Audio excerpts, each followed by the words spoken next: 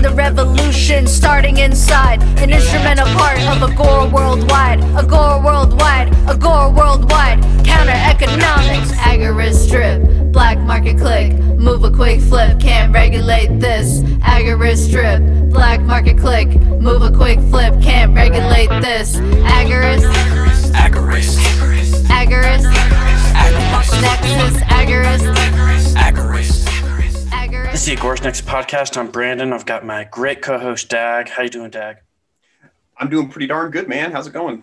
Pretty good, pretty good. It's always a good day when Saul Mayweather comes on.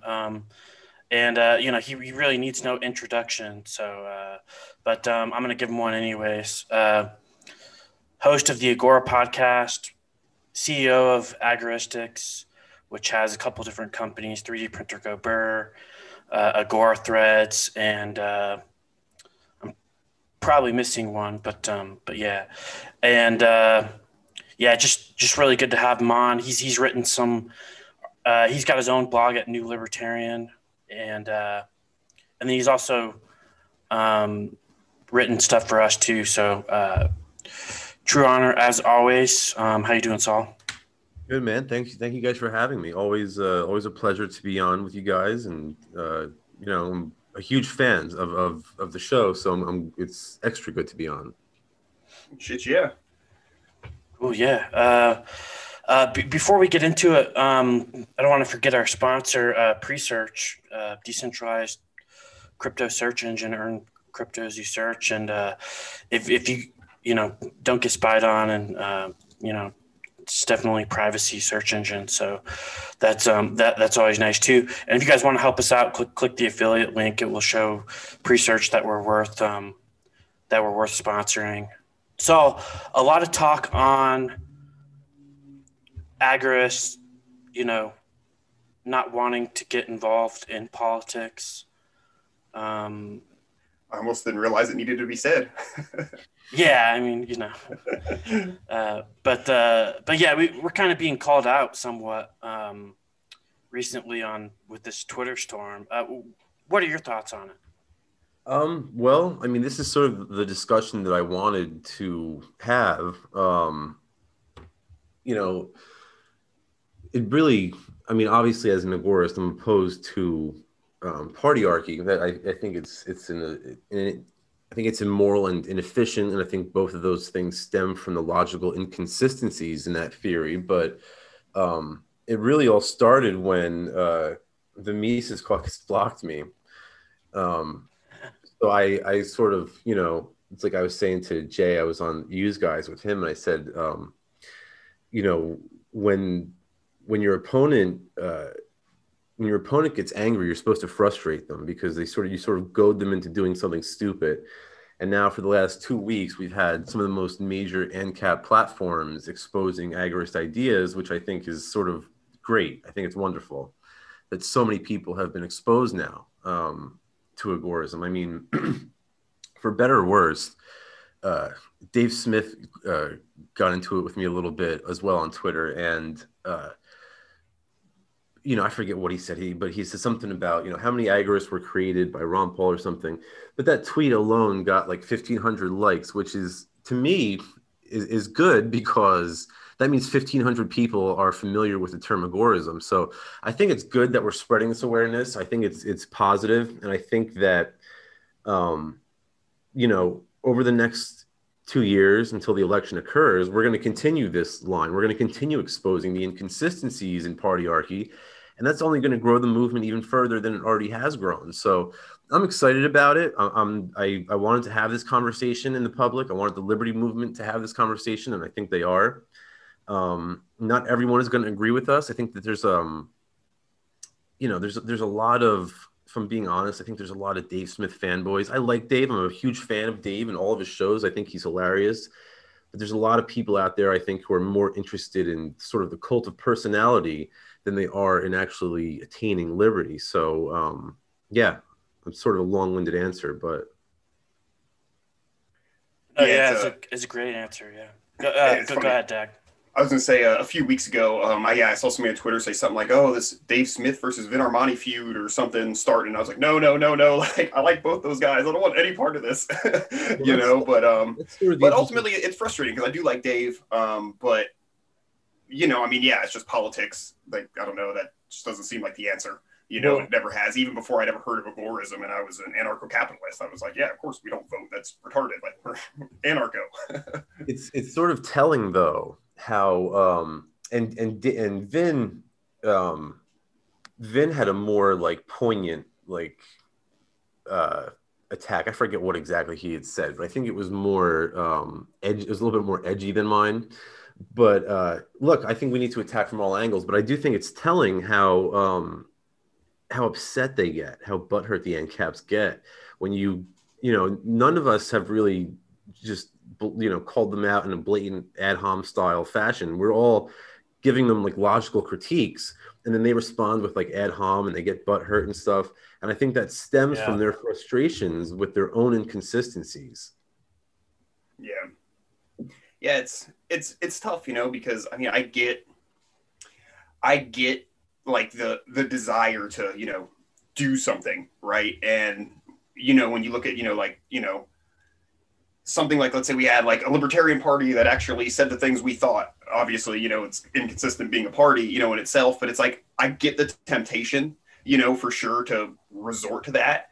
But, you know, like you said, it's inconsistent. Ultimately, it's ineffective. And for me, it's a huge waste of time and resources, you know, and that's my big thing with it is like, I've got better shit that I could be doing, you know, to help promote liberty. And even if it's not on a grand scale, I could be spending my time and energy helping myself and my community, you know, and that just seems like a way better use of resources to me.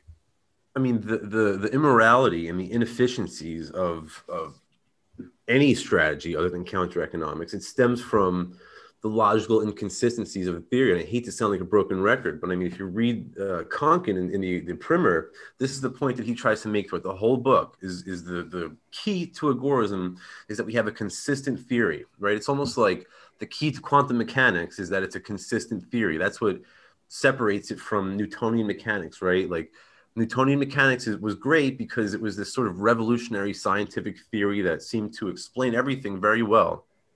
And that sort of reminds me of Rothbardian anarcho-capitalism, but there were some holes in Newtonian mechanics. It didn't really explain everything perfectly. Like at the quantum level, there were some things that just didn't add up. And, you know, then we had this sort of quantum revolution and Einstein came along and stuff like that. And that sort of represents agorism in Konkin because in my mind, Konkin sort of completes the theory. He sort of brings it full circle and he sort of irons out those inconsistencies. So, you know, I don't think we should, I think you hit the nail on the head. I don't think we should be dedicating resources to an inconsistent theory, right? Like the analogy that I've been using is that you wouldn't want a university science department to allocate equal funding to teaching astronomy students that the Earth is the center of the galaxy and that the sun is the center of the solar system. Like one of those things is true, the other is false. So why teach both, right? So counter economics is true, partyarchy is false. Why teach both? Yeah, you put it so well. I had brought up, I have replied on Twitter. You know, I probably shouldn't have because we're so small that Dave Smith will probably write us off for the rest of our life now. But I had said, not going to say that there's no benefit. It's like welfare. You can only see the positive results and not the negative ones. The loss of opportunity wasted on a failed political system is foolish. Libertarians should be focused on solutions outside of political theater. And I truly believe that. I think that there's this loss of opportunity that you don't see, and people only see the positive results that come from playing the political game. Yeah, and I mean, that's really poignant. You know, this is the whole point that who, as far as I'm concerned, the smartest agorist alive today, Per Bylan makes. He has a whole book about that, called The Seen, the Unseen, the Unrealized. And this is exactly sort of what he's referring to. And you just brought it home in the political sense. I think that was a brilliant point. Yeah, thanks. It's kind of frustrating because it's like we don't believe in government, and even Dave Smith's an anarchist, but he still wants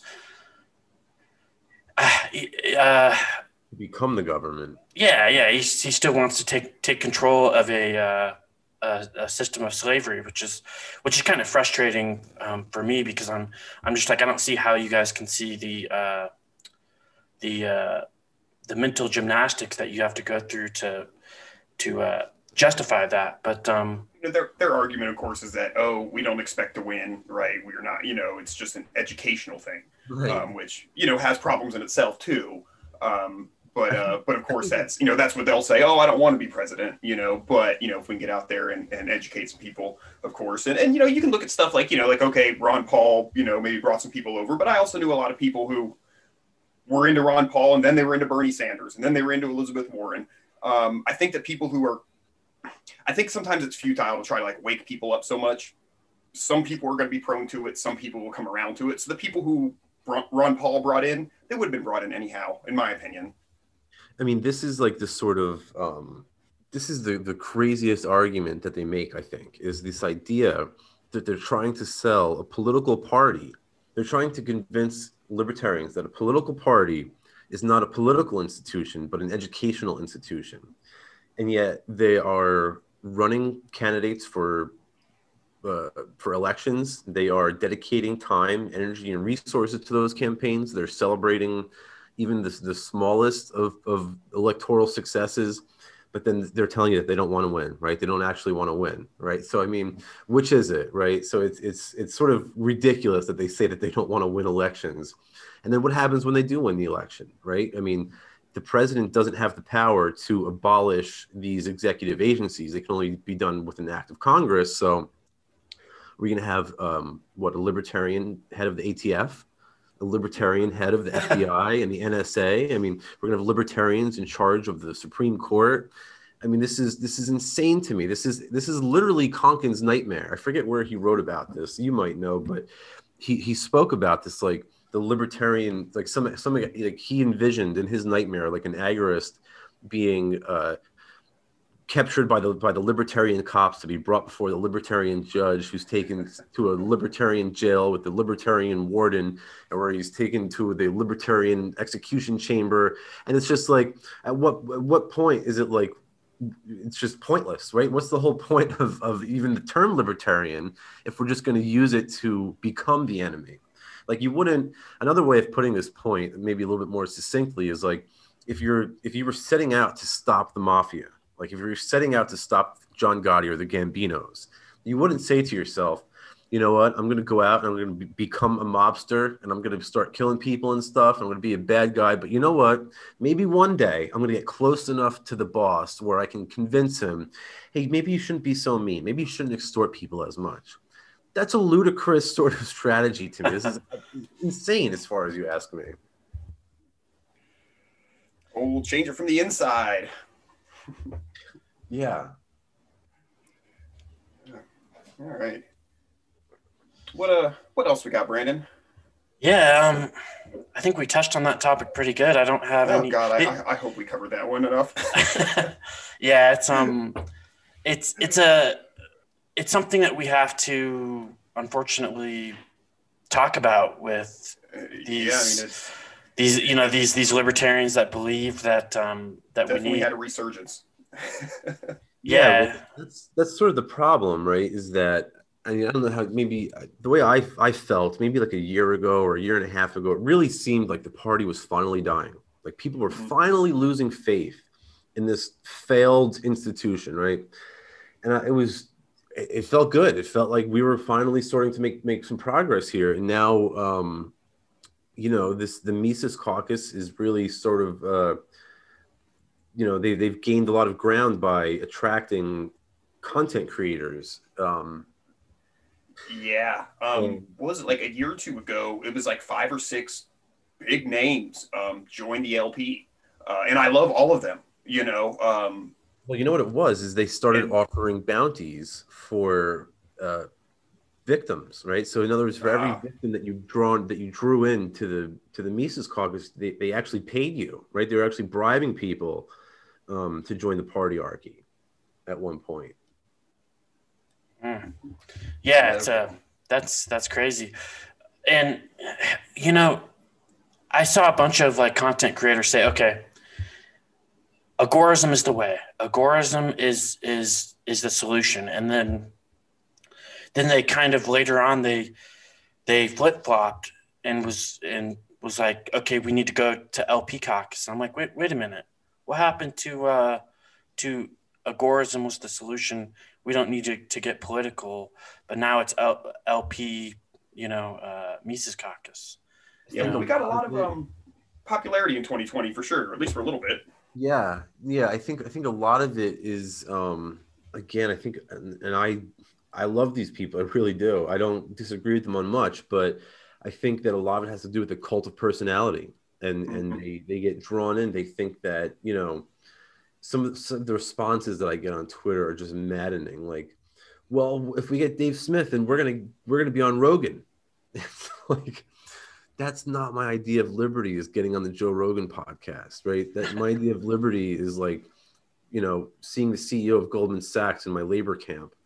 That's what I'm going for, So I just think at the end of the day, like, they get so caught up in the whole the circus of it that it's just they lose sight of the final goal.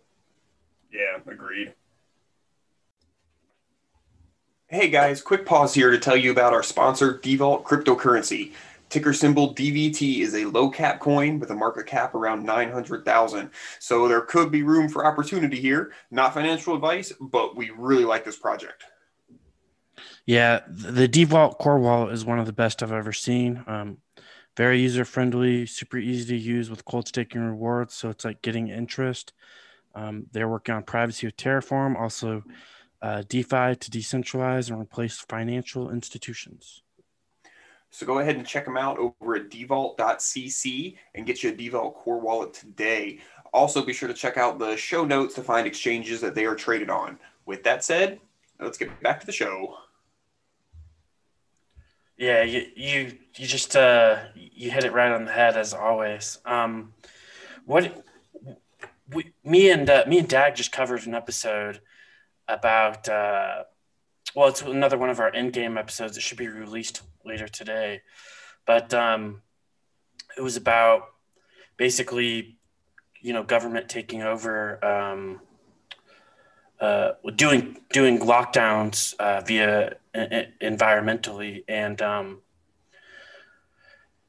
it's kind of I'd say it's kind of frustrating to see Elon Musk want a environmental tax, because there were occasions where you're like, is he a libertarian? But of course you can't trust billionaires, right? Like, you can't there's a reason why they're billionaires, because they're in this big club, as George Carlin says. But what are your thoughts on this this climate change? And then Elon Musk says, "Oh yeah, Bitcoin is bad for the environment and all this stuff." What are your thoughts on like this whole climate change, cryptocurrency, Elon Musk stuff that we see coming out? Yeah, I mean, in some ways,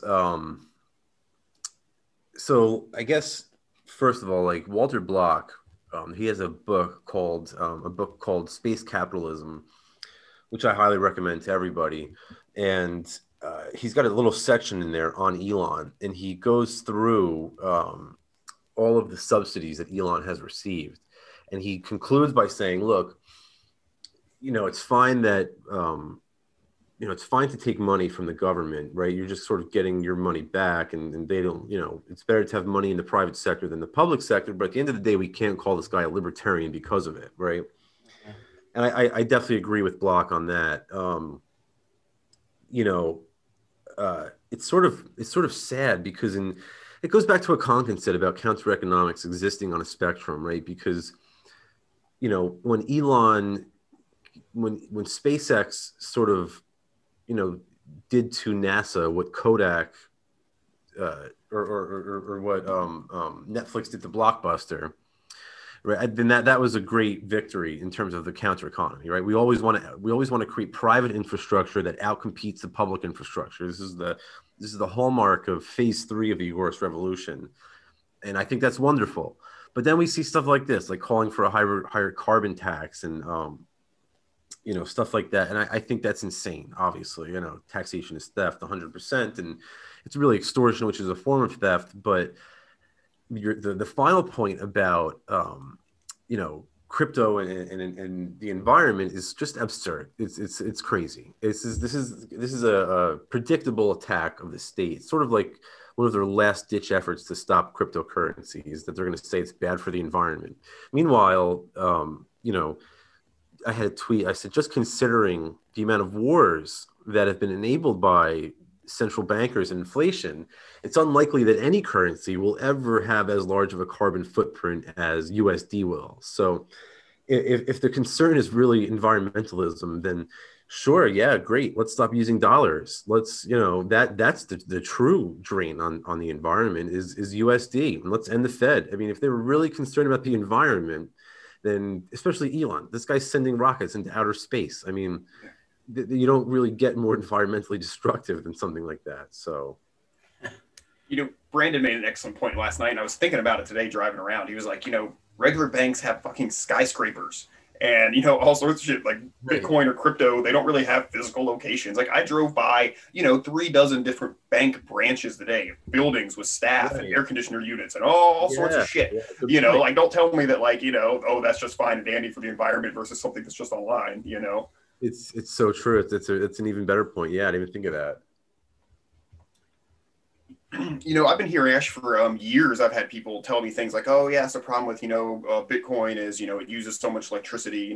Tons of stories here and there about this or that electrical grid being drained. And it's just like, well, that was just my point. Though, is your bank uses electricity, dude.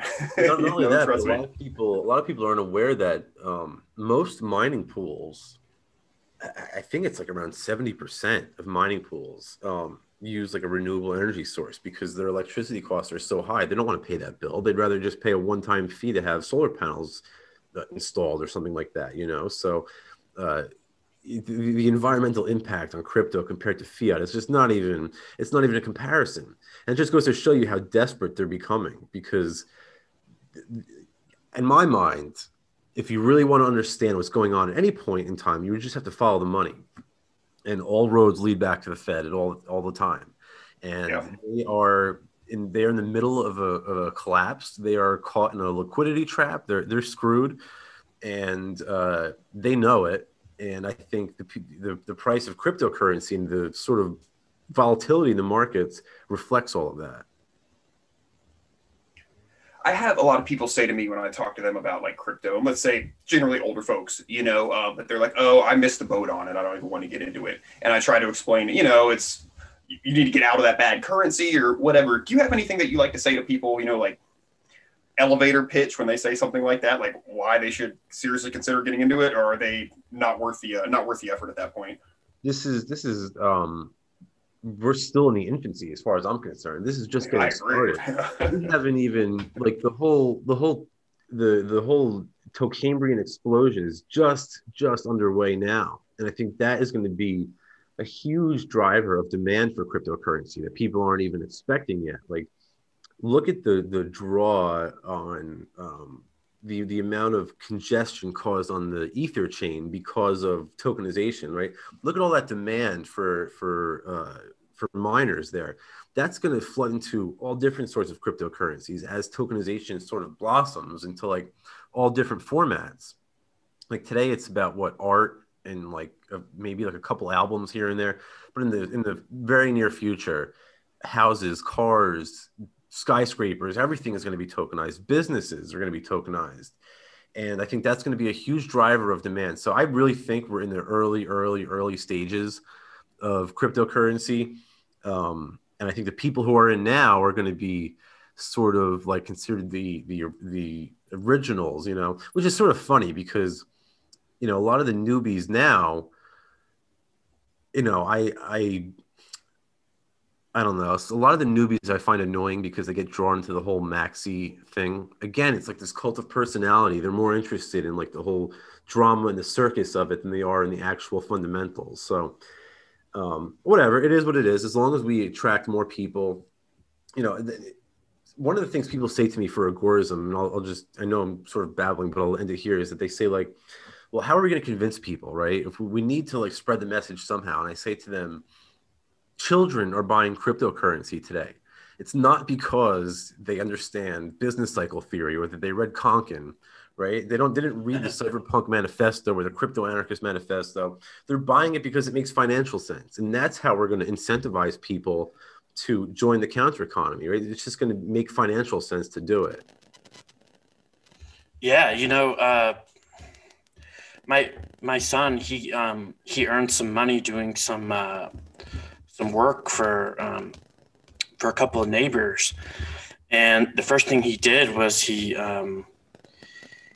took that cash and he bought crypto with it. Now, the funny thing about that is that he'd be too young for his own bank account, so he wouldn't be able to throw that money in a bank or do anything. But with crypto, he's able to create his own bank account permissionless. I mean, it's such a great example. Like even like a child is able to become their own bank now. Like, and that just goes to underline and highlight the power of decentralizing technology. It's beautiful to me.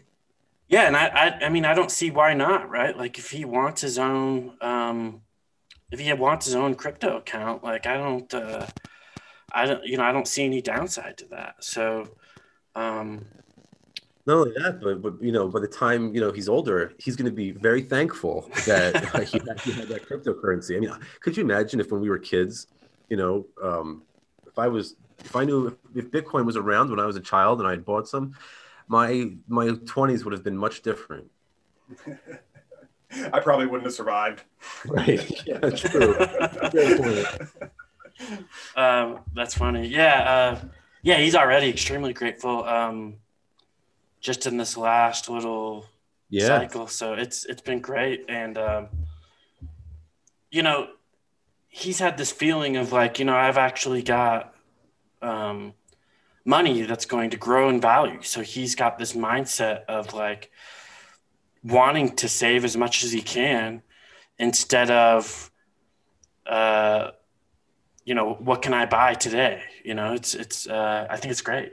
And that is really the key. That's the whole key, is that when you start using like a sound form of money, your time preference naturally increases. So like, you're more willing to plan for the future. You save capital, which allows you to do all sorts of things in the future, invest or start a business or buy a house or a car, all sorts of, it enables the individual. And obviously, Bombay Work and Hop are the go-tos on time preference. So I'm not going to try to, mince words, but it's really, it's one of the things that has a ripple effect on someone's life. It makes them more stable.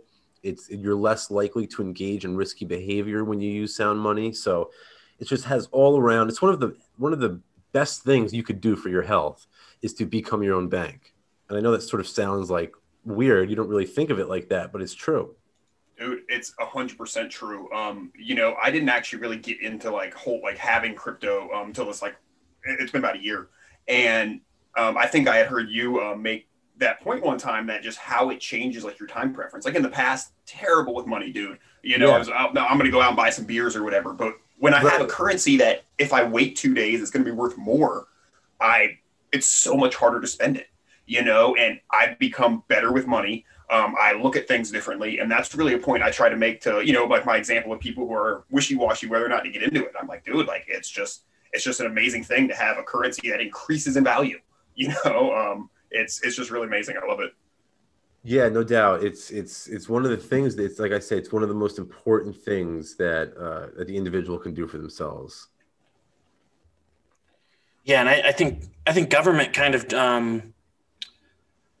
I don't know if they probably do it on purpose, Just the existence of the Fed makes everybody's time preference, it skews all that. I've heard some really convincing arguments like why like that just ruined everything, just societal problems. I mean, everything, because when you ruin your time preference, I mean, that's how you're supposed to make important decisions. And when you throw that out the window, that's the whole thing, is that the central bank is they're artificially inducing a high time preference on society, and that sort of, and then it's almost like a dog chasing its tail. Now people are worse off, so we need, they're more likely to use drugs, so we need drug prohibition. They're more likely to be broke, so we need welfare. And on and on and on and on. And like it's just sort of one thing, one liberty violation begets the next, and that's sort of the whole. That's one of the major problems with central banking. That's why I've spoken a lot about when I talk about counter economics. I always try to say that the most important thing that you could do, in my opinion, is to be your own bank, because that's really the key. If we could, the greatest enemy of liberty today is the Federal Reserve, and I think it's why I promote cryptocurrency and Bitcoin Cash, is because I think the greatest competitor to the Federal Reserve is Bitcoin Cash, because it's the most efficient medium of exchange that the world has ever known. So that's the number one key, not the only key, right? It's not going to be the thing, it's like Sam said, no one counter economic activity is going to suffice to bring about the agora, but all combined together will. Yeah, man. Sure. Yeah, I think this is a good time to transition into inflation, because we are seeing, and we were talking about this yesterday. Lumber prices go up, and now whether or not that's manipulated or not, Dag made a pretty. What did you say exactly about it yesterday, Dag? Well, I was just saying that, like, anywhere from there, shut down production for a year, blah, blah, blah. There might be plenty of reasons that, it's legitimately becoming scarce. But I have heard reports, I don't know what's true or whatever, but like truckers, for instance, saying that when they go to the lumber yards, they're full, like that there is no shortage, that, it's some sort of manipulation thing, which, right now a lot of people are building, if they really wanted to squeeze some dough out of people, I guess they could. I'm always a little weary of, that kind of thing, just because, historically when people try to create a monopoly outside of the government, making it so, somebody comes in and undercuts. That's why we love competition, et cetera. But really with something like lumber, there's a few big players and that's about it. So who really knows? But it's getting really expensive to do anything, lumber wise, especially if, you go to buy a 2x4, it's like 5 times the typical cost right now. It's really nuts. Well, again, going back to like business cycle theory, when they print money, the first people to get that money, right, whatever they're using it for, is where you're going to see a bubble. So the money comes off the printing press, and the first thing that happens is they send it to the regional banks like your Chase and your Wells Fargo and stuff. Who are these guys giving it to? Who are they writing loans to, and what are people using the stimulus money for? Well, I don't know about you guys, but a box of 9mm around here is going for, I don't know, $40, give or take, if you get lucky, I guess, sometimes. So, lumber prices are going through the roof. I think the fuel thing is a little bit different. I think that, I don't know what's going on there. I think that there's definitely something at play that, under the surface of the water. But yeah, look, they've printed, like 20 some odd %, I think, of the entire money supply has been printed in the last like 12 to 18 months. So that obviously, we know from the science of economics, from Mises, that excess credit has to get burned off. All that malinvestment has to get cleared out of the economy.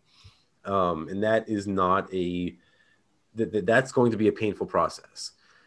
And it's not a sustainable thing. So eventually the game of musical chairs will stop. And when it does, we all better hope that we have a seat. And the way to do that is to, again, I hate to sound like a broken record, but the way to do that is to become your own bank, and to very true cryptocurrencies and precious metals and non-inflationary assets and anything you can, really. You're a fiction guy. You've read Alongside Night, I assume. Oh yeah, sure, for sure. So like, I just love like in that, like, they really just paint the picture of like in a really like hyperinflationary like place. Like if you have any sort of even close to sound money, like you're sitting pretty, compared to regular people who don't. And just the way that he illustrates it in that book, I really thought was beautiful. But yeah, it's really like really kicked me in the ass though, since I read that too. I'm like, okay, everything going down. It's like, yeah, I need to get a little more crypto. I need to get a little more metal, you know? Well, that's and like that's the book that inspired Ross to create the Silk Road. And like you have to think about like, you know, think about like what you just said was with the plot happening in that book where you have hyperinflation, the state is collapsing. And now think about the environment that Ross is working in. 2008, the banking collapse happens, the economy goes to shit, Bitcoin is invented. Now Ross is sort of like immersed in this. He reads this and he understands, right? And you know, that's why Neil, I remember him saying to me that he felt guilty about he felt a little bit guilty about it because Ross was in doing Double Life plus 40, and he was on record as saying he was an agorist and influenced by Alongside Night. But you know, going back to your original point, you know, you're 100% right. Those who hold sound money are going to be the ones who are better off. And it's not only portrayed in the book, but it's also portrayed in history, right? Those who hold gold during times of hyperinflation are the ones who are the next landed class, the next nobility. So, yeah, I think it's interesting because a lot of these libertarians have gotten in because it just makes sense. And whether it's crypto, gold, or silver, I know that they've gone into some kind of or one of these categories. And I just think it's interesting how Jeff Berwick says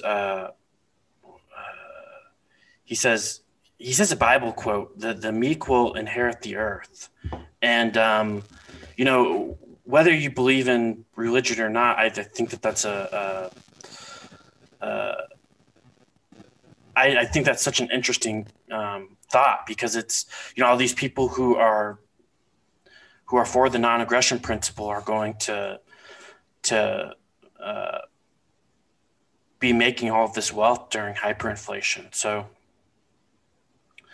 that's, you know, think about that a little bit, right? Because like, what effect is all that happening, right? What effect is that having? It's sort of transferring wealth in a natural way from the state to the counter economy. So who's becoming enriched? The agorists, right? It's the people, the early adopters, those who were the first to the table, the Konkanites, the pure-blooded Konkanites are the ones who are profiting off of this, and the bankers are the one losing. So it's a natural progression, and I think we're going to see more and more of it. Yeah, and it's crazy because they're doing it to themselves. Right, exactly. It's like, and you know, it's like when your enemy makes a mistake, let them. Well, not only are they making a mistake, but we're gaining from it. So God bless. You know, you know, as if it wasn't for cryptocurrency and gold and silver, I probably wouldn't be so careless about the central bank's inflation. But I really don't care at this point. Let them collapse the economy, because I've been waiting for this to come. So I'm poised pretty well. Obviously, I wish I had more of all cryptocurrency and precious metals, but I'm doing the best I can. You know, I don't have any fiat, which is, you know, I think the first step. Yeah, it's it is the kind of thing where it's like, well, no matter what, it's going to happen, and there's not much you can do about it, you know, except be prepared, right? Exactly. Yeah, oh gosh, what was I going to say? Oh yeah, like when I hear people like, "Oh man, did you hear what, you know, whatever policy the government enacted? It's just gonna, you know, it's economically it's bad and it's gonna collapse the dollar." And it's like, yeah, like, what'd you expect? Like, of course, dude. That's what they, that's what they do. Now, like, I don't want to waste any effort complaining. Let's just find a solution. Exactly. And it's almost become mainstream. Like the whole mocking of fiat currency now. We're starting to see it among more mainstream individuals, right? So it's bleeding out. It's bleeding out. I think a lot of it has to do with meme culture, right, and stuff like that. But it is starting to catch on in the general public's eye. It's sort of undeniable at this point, right? People see the inflation. They see the price of non-inflationary assets skyrocketing. It's almost undeniable at this point. I don't know how frankly, I don't know how the Paul Krugmans and the Stephanie Keltons of the world are managed to stay relevant when they're proven so wrong every single day. Yeah, absolutely.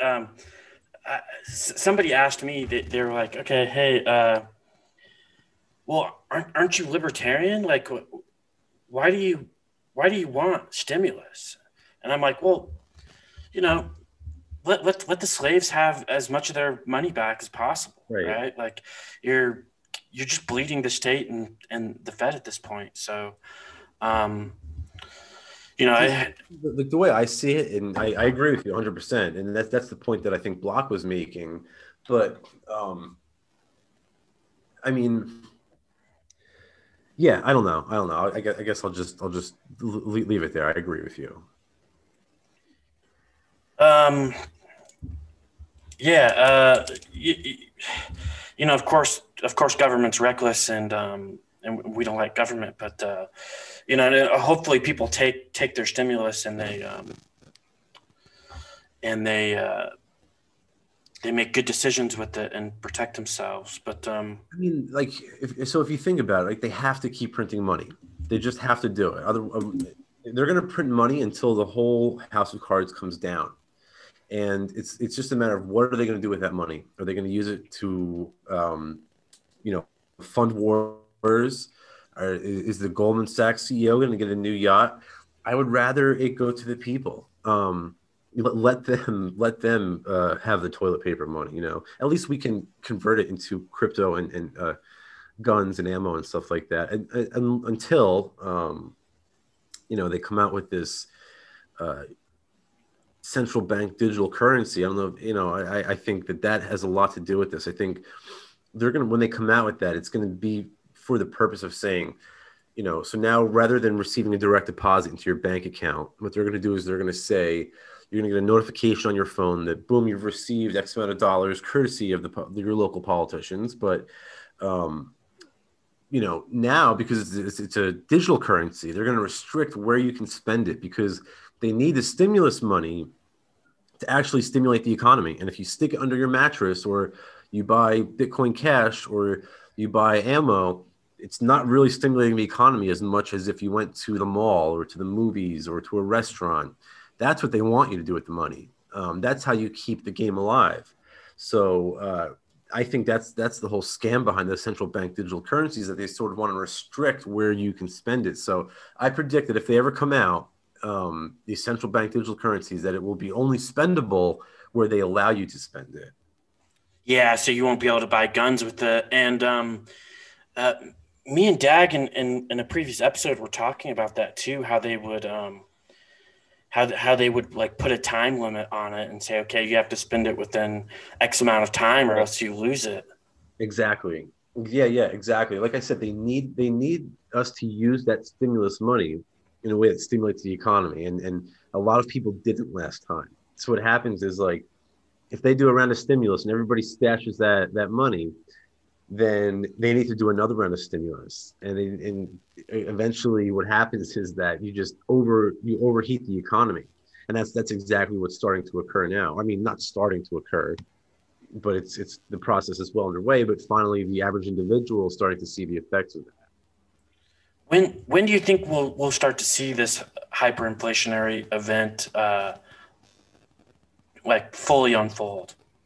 That's the whole thing about economics, right? Economics tells us what's going to happen, but it doesn't tell us when it's going to happen. If it did, we would all be, brilliant investors. We'd all be Warren Buffetts of the world or Peter Schiff. But I hesitate to guess at the timing of it. But I don't. We know it can't continue forever, and it's a matter of time. I would be amazed if they can continue this up for, I don't know, another 2 to 5 years would be just astonishing to me. But who knows? Who knows? The people are sheep-like, and the indoctrination centers are firing on all cylinders. So who knows? Maybe they can goad people they can wring out the towel for another, decade or so. I don't know. I'd be surprised though if they can keep it up that long. I think the economy is way too hot as it is right now, and I think it's going to bounce back like a rubber band. This malinvestment, all this inflation that they've produced over the last year or so. It definitely seems like it's like picking up speed. 2020 was just insane, and I just feel like, it was always the kind of thing where I'm like, they're pretty good at working this thing. Like we probably got a bit of time, but after this last year, man, it really seems like they're starting to drop some of the balls. Yeah, and notice that Right now, as inflation is finally like starting to tick up and people are starting to talk about it, all of a sudden coronavirus, like the masks can go, it's not a big deal anymore. You can go back to work, you can do all these things now because they know that if they keep everybody on lock and key, that they have to issue more stimulus checks. And it's just a big shit show that they've created. At the end of the day, I encourage people to like learn business cycle theory, learn Austrian business cycle theory, because that sort of just explains all of it. All right, let's take a quick second to shout out Agorist Acres Seeds. Agoristacres.com stocks a variety of seeds for your garden or homestead. They also have really cool packaging instead of those silly paper envelopes. Buy seeds with crypto, support the counter economy, and become self-sustaining today. Agorist Acres offers fast shipping so you can get started right away. Make sure you use code Nexus10 at the checkout for 10% off of your orders. Also, they will donate a portion of the sale to Agorist Nexus, helping to bring you all the great content you expect. And all right, let's get on with it. Yeah, economics in one lesson was just phenomenal turning point in my life, definitely. Yeah, I love that book too, Economics in One Lesson by Henry Hazlitt. Yeah. I want to switch gears to 3D printing, and one reason why I really love your 3D printing company, Saul, is because 3D printer Go Burr, for anyone who doesn't know it, but is because me and Dag did a previous episode on how they wanted to do they wanted to track 3D printing and fingerprinting them. Fingerprinting them. And what's really cool about 3D printer Go Burr is I think it's the only like non KYC, you don't have to give any information to be able to get a 3D printer. So I mean, just a brilliant, very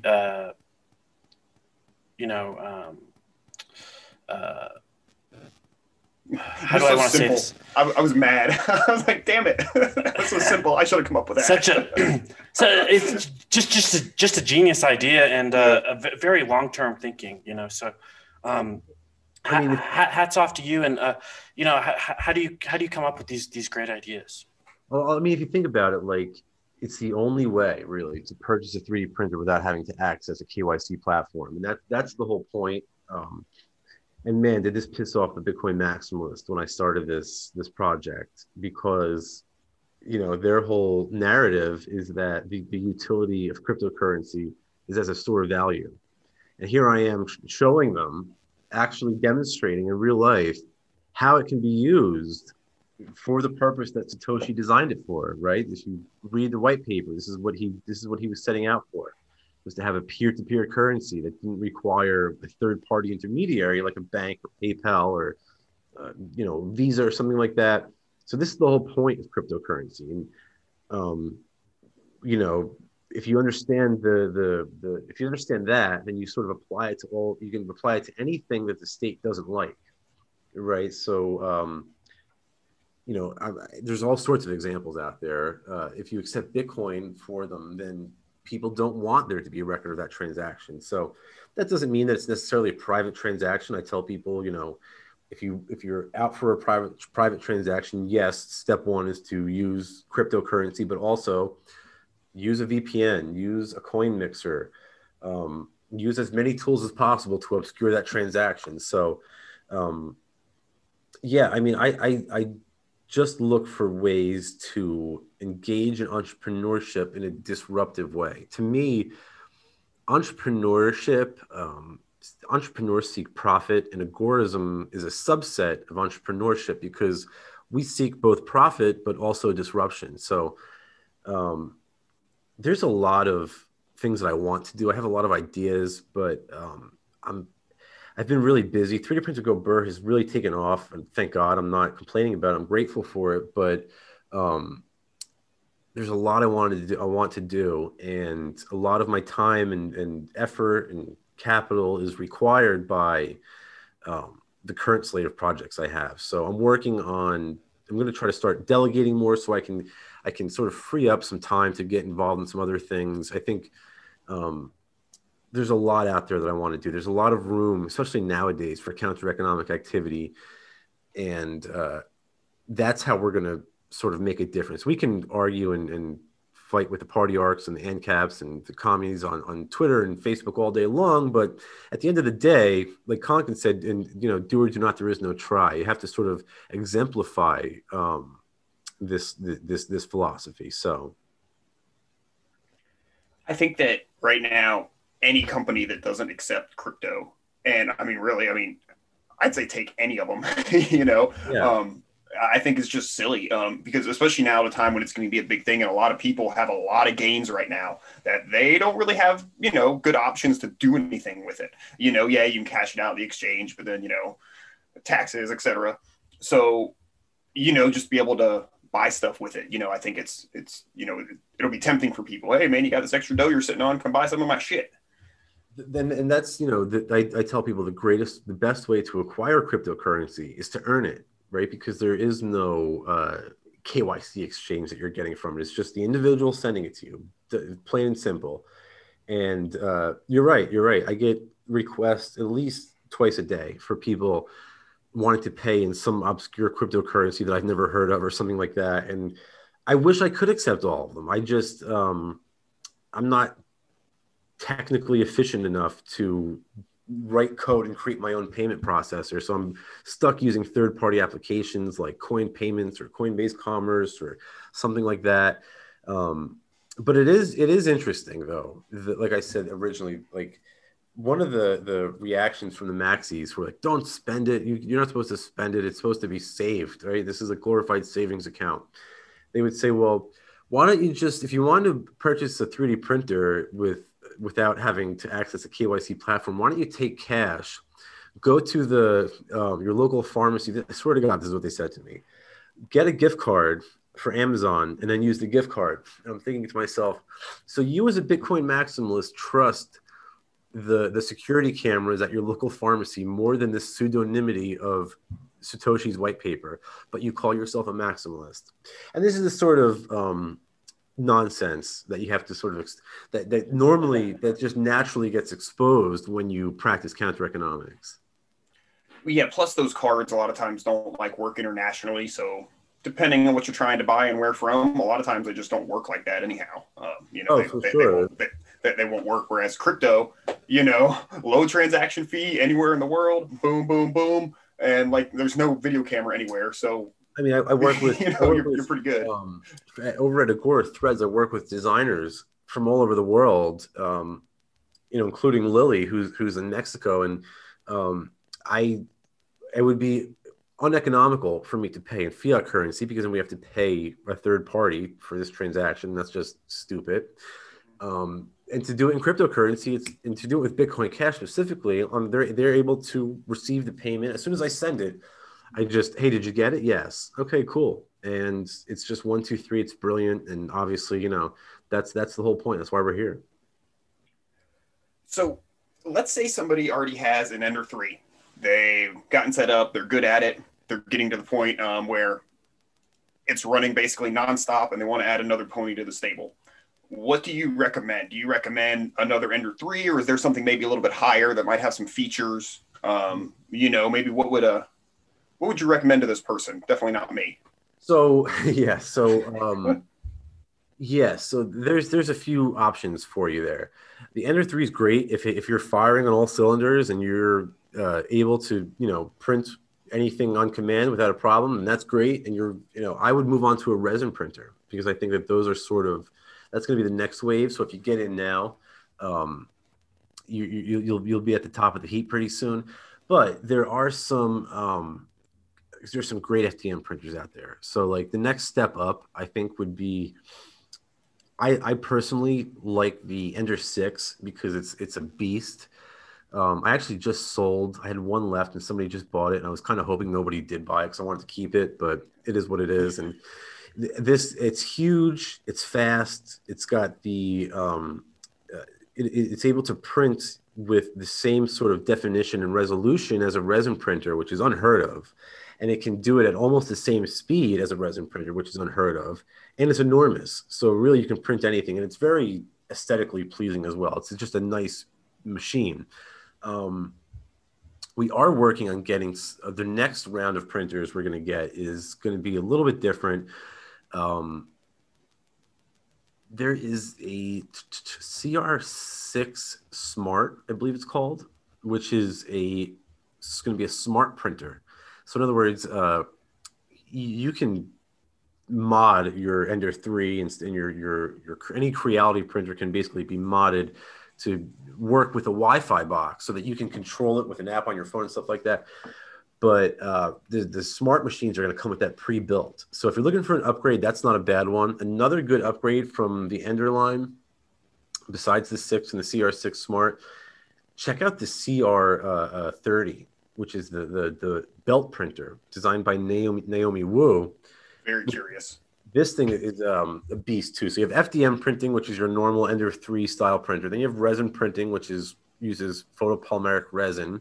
Now we have belt printers, which is a version of FDM printing, but the extrusion occurs at a 45-degree angle, and it's almost like on a treadmill, so that you can make really long prints in one piece. So people are out there making swords and stuff like that.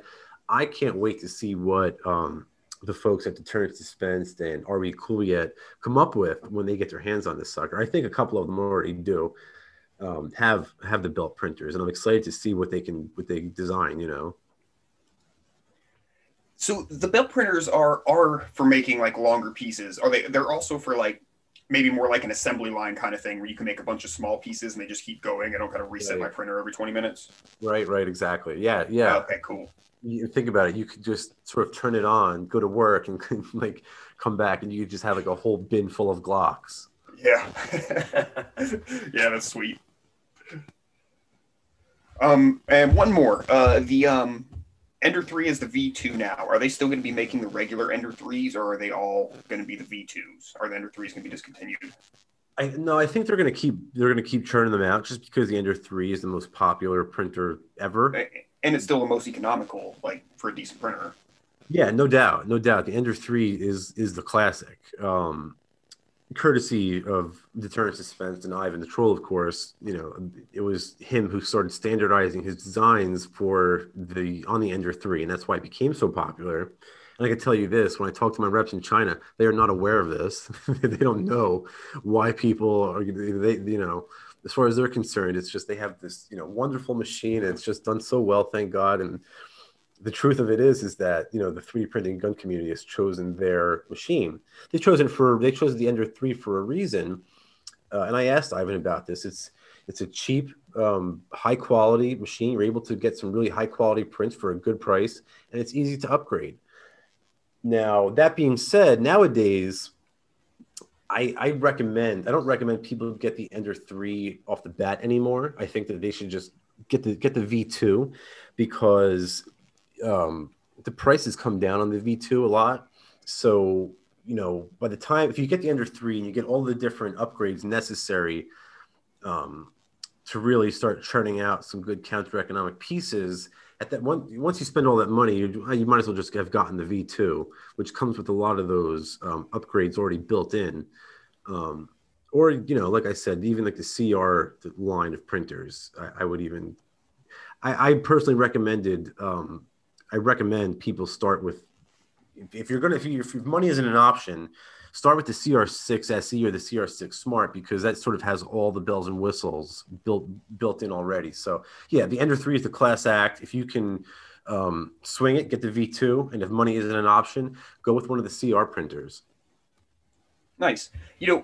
When I always figured like, 3D printing is just such a popular hobby. Like, I know a lot of people, in real life who they just print, whatever, miniatures or cosplay stuff, that I figured that like the 3D printing gun community was actually a very small part of that. But like when I look at like some of like the 3D print gun videos on like YouTube, and they're out for a day and they've got 60,000 views, and just Amazon, like you look at the suggested items and it's real easy to see things in a series. And I'm like, enough people are buying this stuff, and doing this. And like, I get like goosebumps, like it's amazing. And I was really kind of surprised. And now hearing you tell me what you're telling me about, talking to your supplier and everything, that sounds like that might be the case. That's so funny. This is the way that we're going to stop the bullshit, right? Like, this is what stops the next, a 3D printer in every home is what stops the next Waco, the next Ruby Ridge, not petitions or partyarchy or begging people not to not to shoot you, right? That's not going to work. What's going to work is decentralizing the manufacturing industry to the point that the individual is empowered to create whatever they want on demand. And that's the real key to 3D printing. That's the real power of it all. And you're right. It really sort of has taken off. I'll give you a quick little story. I have a buddy back home up north who is a flaming Democrat, flaming liberal. And this person was working with the military, but they were also into 3D printing. And like they were like an admitted socialist and against guns, the whole nine. And we were working together to print some stuff. I think he was like trying to make like a Halo helmet or something, and I was helping him out. And I had to open up his files, and I went into his SD card to help him out. He did it right in front of me, and I could see all the gun files right there. So like even the commies are out there. You know what I mean? Even the commies are picking up these files. The technology is unstoppable. It's unregulatable. It's again, this is the power of counter economics. What has been more useful in guaranteeing the right to bear arms? One 3D printer does more than all the dollars ever donated to the NRA, right? It's not even a comparison. Yeah. Yeah, for sure. Yeah, it's super cool, man. I've got customers in California and New York who send me pictures of the things that they print, and it's just like this is just so much more effective than trying to get like 3% and make the debate stage. Like it's just so much more effective, and again, this is the whole benefit of agorism, is that it offers instantaneous liberation, right? We're not debating, we're not negotiating with terrorists. It's just you're free and take your freedom, not you're free, so negotiate with politicians, right? Yeah, and just too is like a point on this, like these politicians are, complain about, the 3D printed guns and ghost guns and whatnot and how dangerous they are. Yet there's obviously so many of them out there. And the fact that there's so many out there and nobody even knows they exist tells you that like the people making them generally aren't, unnecessarily violent people. It's just nice. It's just nice that we're not dickholes, And again, the technology is new, man. It's very new. The Liberator came out in what, 2013, something like that. So we're not even 10 years into the 3D printed gun. Imagine where we're going to be in 20 or 30 years or 50 years. Yeah, every month they're rolling out with new stuff, and it's very impressive. Those guys do very good work, and I just love it. The technology is increasing so rapidly, right? So we started with FDM printers, which is your normal printer. Then you have resin printers. Now we have, by the way, with resin printers, even that is changing. We've moved from SLA to DLP to LCD, which is, I'm just referring to the method by which the printer works. But they've become much more efficient. And now we're starting to see 5-axis printing, which I think is going to take the world by storm. Most people, even in the 3D printing community, don't know what this is. My brain's melting trying to figure out what the other 2 axes are. Yeah, I don't know. Well, think about it like this. It's sort of just like a little tiny stand suspended in the air, and you have a robotic arm that moves in all directions, and it could just sort of print anywhere on any piece of the machine, or any piece of the print. That I think is going to take the world by storm. So, if you want to know what strategies are effective, try to look and see where the enemy is focusing their fire. Right? If you want to know what part of your battle line is the hardest, look to see where the enemy is focusing their fire. And the executive orders are coming down on 3D printing and cryptocurrency. They're not coming down on the LP or separatist movements in, the Free State Project or something like that. So it just draws out the fact that they're threatened by the effective things. Yeah, agreed. Very well put. So a thing that I like to what you brought up was like, we're not even, far into this technology at all. And if you look at even when the internet opened up, the first 10 years of the internet, you still couldn't order a pizza online. You didn't have any of the social media platforms like Facebook and Twitter and any of that in the first 10 years of the internet. So I still think we're really new into crypto and 3D printing. In terms of, I've heard you use the word vertical counter economics, and I think you're kind of, if I'm not mistaken, I think you're kind of the person who coined that phrase. But I really like the way you use it. Now, can you explain to our audience exactly what does vertical counter economics mean? So that wasn't my idea originally.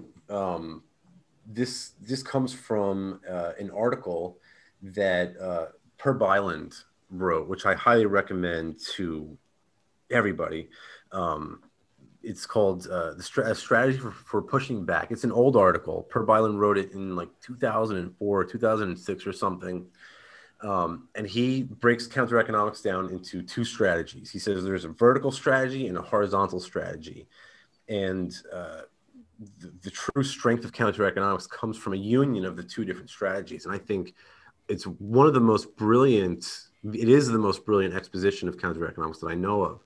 So real quick, vertical counter economics is the creation of local production facilities that bypass state regulations. So you can think like a 3D printer is a great example of a local production facility, right? You don't get any more local production than that. A blockchain miner is a local production facility for currency. So on and so forth. A garden is a local production facility for food, and all so on and so forth. Vertical or horizontal counter economics, right? That's vertical. The horizontal strategy is just peer-to-peer voluntary trade. That's all it is. And when you combine the local production facility that bypasses state regulation with unfettered peer-to-peer trade, you get like this very powerful concept of counter economics. And again, he wrote this in 2006-ish, right? This is before Bitcoin was a thing or before 3D printers were a thing. And now look at how this strategy has come to fruition. The people are now creating their own currency, right? We're mining Bitcoin Cash, and then we're using it, we're trading it amongst one another in a way that's extremely disintermediative. We are doing the same thing with 3D printers, right? You have a 3D printer. Now, let's say you're in a gun-free zone, you start churning out, FGC 9s or something like that. Now you're selling them to your friends and on the black market, right? That is pure counter economics. That's as effective as counter economics gets. And that's a difference between the two strategies, vertical and horizontal. But definitely check out that article by Per Byland.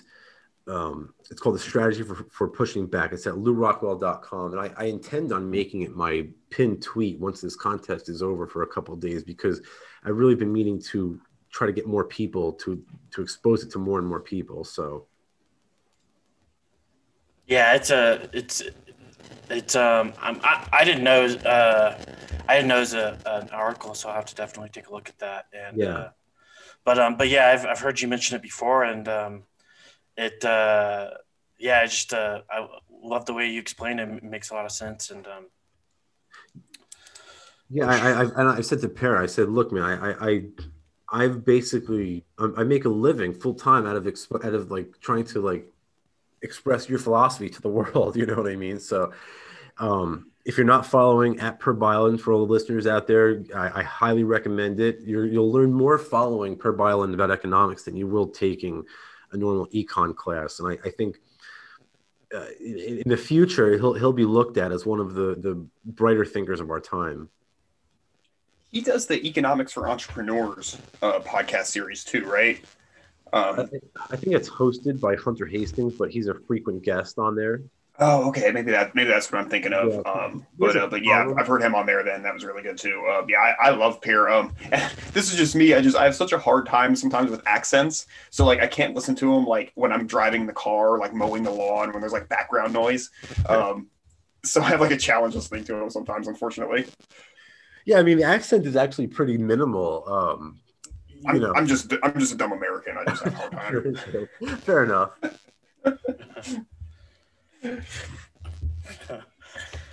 Yeah. Well, was there anything else you wanted to go over, Doug, before we sign off? No, man, this has been a hoot. Cool. Where can everybody find you, Saul? Yeah, I'm on all of your favorite social media platforms, usually just Sally Agorist or at Sally Mayweather. You can follow my main page is on Twitter at Sally Mayweather. I also have a meme page on Facebook called Print Guns Not Money. And I obviously 3dprintergoburr.com, where you can buy 3D printers for cryptocurrency and 3D printing supplies, and agorathreads.com for libertarian apparel and accessories and home accessories and stuff like that.